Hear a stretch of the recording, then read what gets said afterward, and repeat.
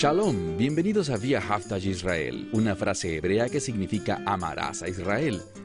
Esperamos que se queden con nosotros durante los próximos 30 minutos, ya que nuestro maestro, el Dr. Baruch, nos compartirá una enseñanza expositiva de la Biblia. El Dr. Baruch es profesor titular del Instituto Zera Abraham, con sede en Israel. Aunque todos los cursos del instituto se imparten en hebreo, el Dr. Baruch se complace en compartir este video semanal en inglés con doblaje al español. Para más información, por favor, visítenos en amarazaisrael.org. Aquí está Baruch y la lección de hoy. Con frecuencia, la gente se confunde acerca de la palabra de Dios. Leen una porción de la Escritura y simplemente no la entienden. Puedo decirles que existe una razón para esto. Cuando vemos la palabra de Dios, necesitamos iluminación. Necesitamos que el Espíritu Santo obre en nuestras vidas para enseñarnos. Por eso es que hay un principio muy importante que aprendemos del Evangelio de Juan sobre cómo entender la palabra de Dios. Permítanme comenzar hoy haciéndoles una pregunta. ¿Han entendido por qué Dios los creó? Es decir, ¿para qué los puso Dios en este planeta?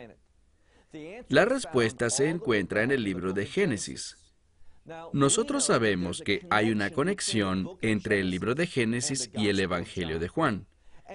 Y en el Evangelio de Juan vamos a encontrar que el Mesías Yeshua nos habla de este principio de Génesis. Porque en el libro de Génesis se habla de la humanidad en forma general.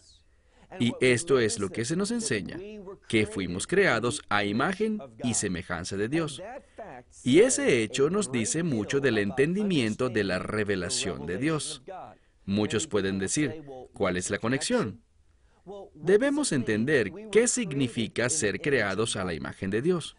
Esa expresión deja muy claro que estamos llamados a reflejar a Dios. No significa que debemos tener la apariencia de Dios, sino comportarnos como Dios. Deberíamos estar haciendo las mismas cosas que Él haría si Él se convirtiera en un hombre. Y ese es exactamente el mensaje del Evangelio de Juan. Cuando yo deseo reflejar su carácter, hacer las cosas que Él haría, ¿cuál es el beneficio de eso? Bueno, allí quedamos la semana pasada en nuestro estudio de Juan, capítulo 7. Dicho esto, por favor tomen sus Biblias y busquen en el Evangelio de Juan, en el capítulo 7. Veamos juntos el verso 17. En el verso 17 hay un principio muy importante. Y si no aprendes este versículo, si no lo aplicas en tu vida, nunca serás una persona que entienda la palabra de Dios. Serás alguien frustrado espiritualmente. Serás alguien que no podrá escuchar a Dios para poder responderle y caminar con Él, servirle y conocer el gozo del Señor. Entonces, ¿qué dice este verso? Bueno, Yeshua está hablando, y de hecho, la mayor parte de lo que hablaremos en las próximas semanas es la discusión de Yeshua con los líderes. Y aquí encontramos en el Evangelio de Juan, capítulo 7, que esta es la fiesta de los tabernáculos. Yeshua está allí en Jerusalén, y para nuestra sorpresa, porque había subido en secreto, Él sabía que había individuos que querían matarlo. Pero en medio de esta fiesta, ¿qué comenzó a hacer? Comenzó a enseñar en la forma más pública posible. Y el pueblo se asombraba de su enseñanza. No solo se asombraban, sino que sabían que había algo único. Y aquí encontramos ese principio. Vean el versículo 17. Muchos entre el pueblo estaban confundidos acerca de cuál era su propósito, qué era lo que él estaba revelando. Y noten lo que dice en el verso 17. Si cualquiera desea su voluntad, muchas de las traducciones al español no traducen esto correctamente.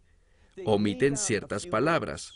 Pero si traducimos literalmente, dice, si cualquier hombre o cualquier persona desea hacer su voluntad.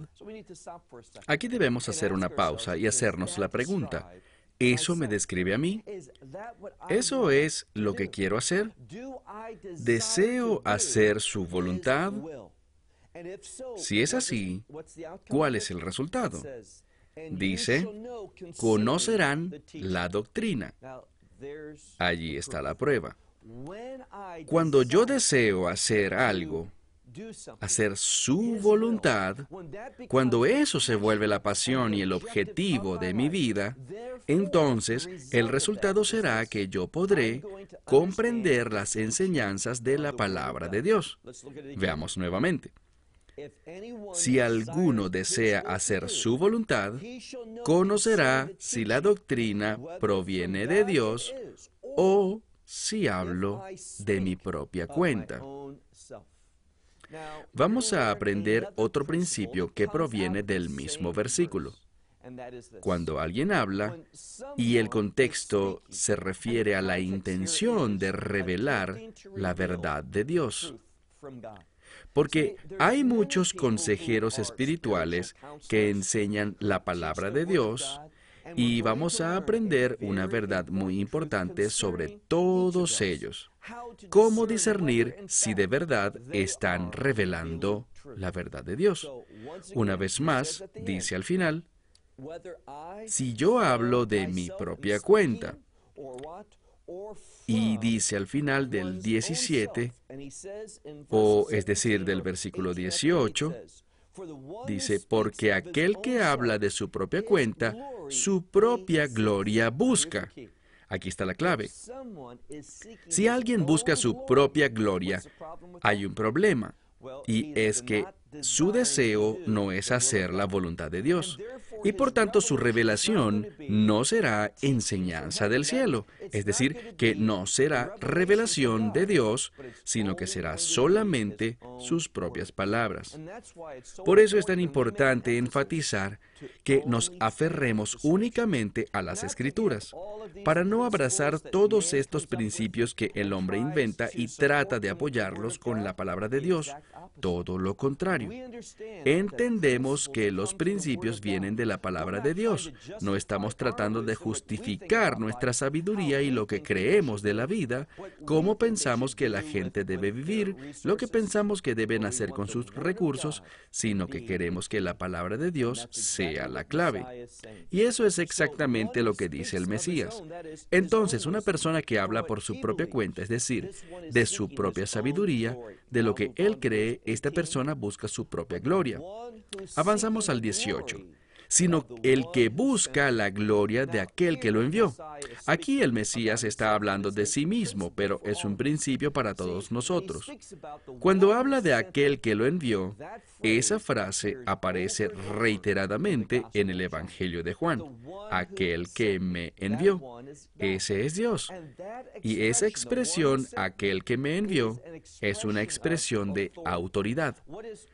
Lo que el Mesías trata de revelar sobre sí mismo es que Él, todo lo que dijo, todo lo que hizo, su razón para estar en este mundo, es para someterse a la autoridad de Dios. Y esas dos cosas van de la mano. Cuando entiendo que estoy llamado a someterme a su autoridad, el resultado será que me convertiré en un vaso de Dios que manifiesta su gloria. Y cuando hago esto, cumplo el propósito para el cual fui creado. Cuando haga esto, eso me llevará a la mayor revelación. El Espíritu de Dios trabajará en una forma más poderosa para traer la iluminación de su palabra para que pueda entenderla, crecer, madurar y ser más valioso como un vaso del reino. Eso es lo que el Mesías trata de decir aquí. Entonces, su enseñanza está fundamentada en la autoridad de Dios, y eso será muy importante cuando nos movamos al capítulo 7 y especialmente en el capítulo 8. Volvemos al verso 18. Pero aquel que busca la gloria del que lo envió, este es verdadero. Y no solo eso, dice además, la injusticia en él no está. Lo traduje de forma tan literal debido a la cualidad tan enfática de este pasaje. Lo que él quiere decir o enfatizar es el hecho de que no hay injusticia en él. Y vemos una conexión entre la verdad, entre aquel que vive y camina en la verdad, y el resultado de eso, que es que no habrá injusticia en él. Es decir, que no violará la verdad de Dios. Cuando alguien viola la verdad de Dios, el resultado es que habrá injusticia en su vida. Y cuando eso ocurre, cuando hay injusticia en nuestras vidas, eso es una invitación para que el enemigo comience a trabajar y tener asidero en nuestra existencia para cumplir sus propósitos, en vez de los propósitos de Dios. La clave que Satanás está buscando es cuando alguien está caminando y viviendo en forma orgullosa, es decir, cuando trata de glorificarse a sí mismo. Como ya lo dije, eso es una invitación al enemigo. Avancemos al verso 19. Noten cómo el Mesías, cuando habla con este grupo, hace referencia, y lo veremos no solo en este capítulo, sino en el siguiente, continúa haciendo uso de la Torah Moshe, es decir, la ley de Moisés. Es decir, estos individuos, y no pasen esto por alto, su audiencia primordialmente es el liderazgo de Israel.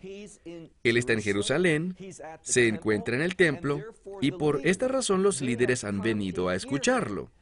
Y recuerden que una de las cosas que buscan es atraparlo para darle muerte. Así que volvemos al verso 18. ¿No les ha dado Moisés la ley a ustedes? Pero ninguno de ustedes hace la ley. Recuerden de quién estamos hablando. No es simplemente acerca de los judíos, sino que está hablando de un término que con frecuencia traduzco como los judaístas.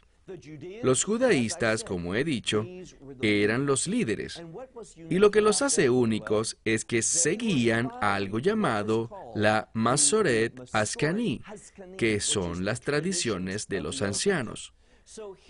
Él está resaltando que ellos están siguiendo sus propias creencias, no las revelaciones de Dios, sino las tradiciones transmitidas de un líder espiritual al siguiente. Y cuando digo líder espiritual, me refiero a alguien que decía hacerlo, no a uno bajo la unción de Dios. Esto lo digo porque bíblicamente existe una conexión entre la unción de Dios y la sujeción a la palabra de Dios. Y sabemos que Yeshua, por ejemplo, en el Evangelio de Mateo, en el capítulo 15, hace una declaración muy importante. Allí habla de las tradiciones de los ancianos y pregunta, ¿por qué abandonan los mandamientos de Dios para seguir tradiciones de hombres?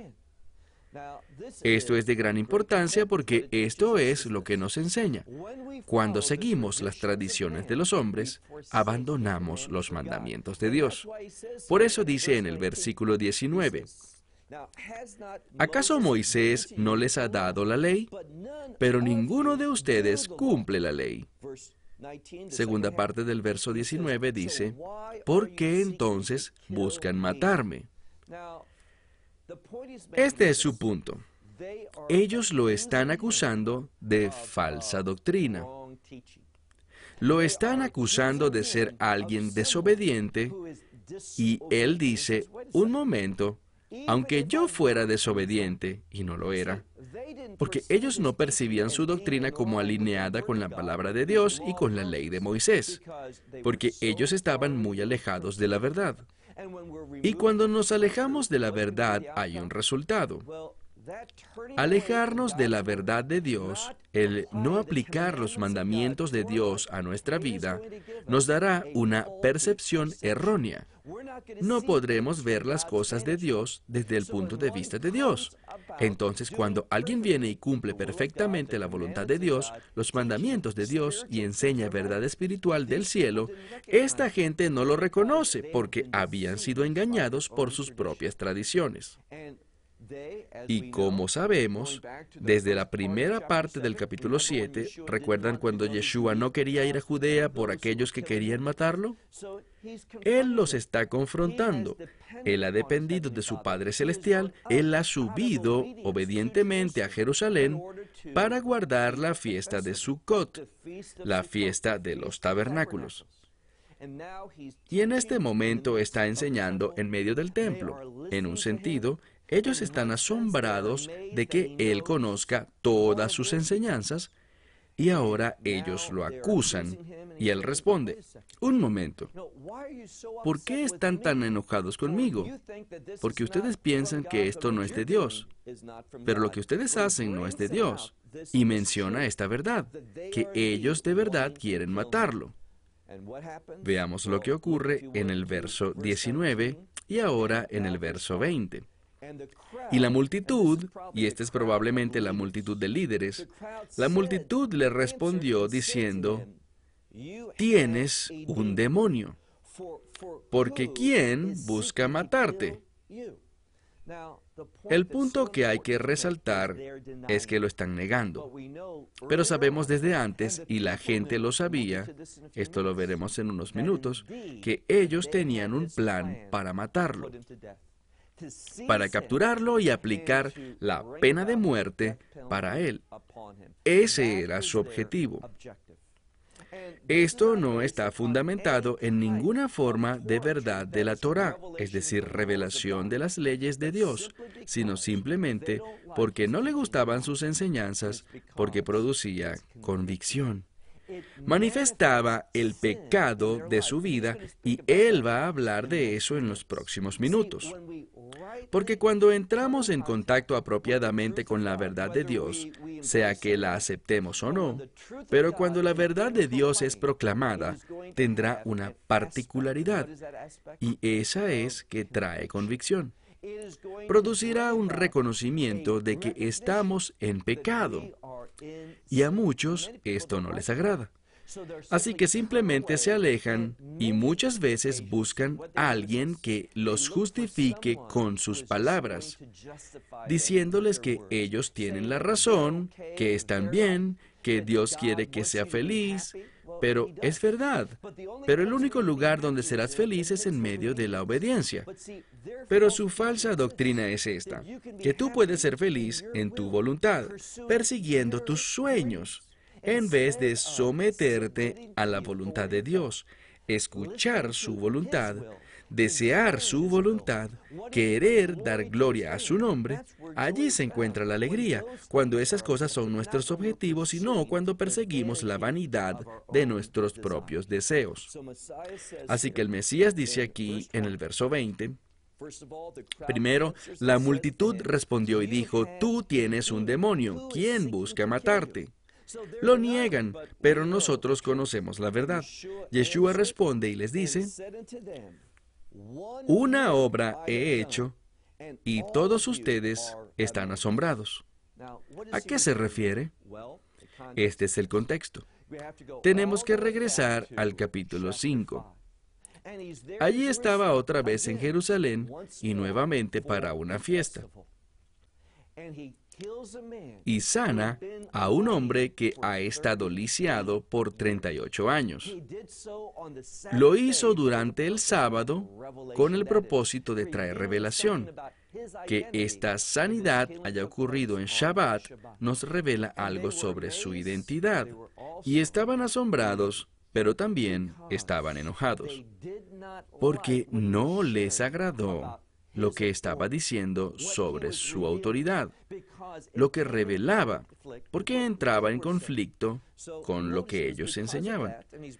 Noten que fue por eso, y se lo está recordando, que querían matarlo. Pero ahora va a probar y justificar lo que hizo y explicará por qué lo hizo en sábado como una obra apropiada, de acuerdo a la ley de Moisés. Una de las cosas que es muy importante captar es esta. Todo lo que Yeshua hizo estaba alineado con la Escritura. De hecho, cuando vemos en la Escritura, en los Evangelios, encontramos la expresión, Yeshua hizo esto para que la Escritura se cumpliera. Hacía otra cosa y lo hacía para que la Escritura se cumpliera. Entonces, una y otra vez en los Evangelios vemos que la vida de Yeshua tenía el propósito de manifestar verdad de la Escritura. Y ese es un gran ejemplo para nosotros. Pero lo que quiero compartirles se encuentra en el verso 22, que dice, por esta razón Moisés les dio la circuncisión. Luego dice, pero realmente no fue Moisés, sino los patriarcas. ¿Por qué es tan importante esto? Porque muchos relacionan erróneamente la circuncisión con la ley de Dios. No debes hacer eso. Porque a pesar de que la circuncisión es uno de los 613 mandamientos encontrados en la ley de Moisés, no se originó en Moisés, es decir, que Moisés no fue el primero que recibió este mandamiento. Él lo recibió en la ley de Moisés, pero precede a Moisés. Sabemos eso. Porque, repito, ¿cuál es la clave para entender el Evangelio de Juan? El libro de Génesis. Y es en el libro de Génesis, en el capítulo 17, y no se trata de la ley de Moisés. La ley de Moisés no entra en efecto hasta llegar al libro de Éxodo. Se trata de otro pacto, un pacto con Abraham. Entonces, es con Abraham e Isaac y Jacob, los patriarcas, que la circuncisión fue establecida. Y la circuncisión es muy importante por su relación con el pacto de Abraham. ¿Y cuál es el propósito del pacto abrahámico? Bueno, muchos rabinos lo entienden correctamente. Es un pacto de reino. Y la circuncisión, como hemos visto muchas veces, la circuncisión se trata de la muerte de la carne. ¿Cuál es la base del pacto de Abraham? ¿Y lo que hace que el reino se establezca en la vida de alguien? La fe. Por eso, cuando ejercemos y vivimos en fe, eso resultará en la muerte de la carne, para que podamos vivir en obediencia a Dios. Entonces, lo que vemos aquí es que hay una conexión espiritual entre la circuncisión y la salud espiritual. ¿Por qué lo digo? Recuerden la verdad bíblica. Sabemos que la circuncisión es la muerte de la carne, es Yetze Hara en hebreo, esa naturaleza carnal, ese deseo pecaminoso que está en nuestra carne. Por eso la fe produce la muerte de eso, es decir, la sanidad espiritual.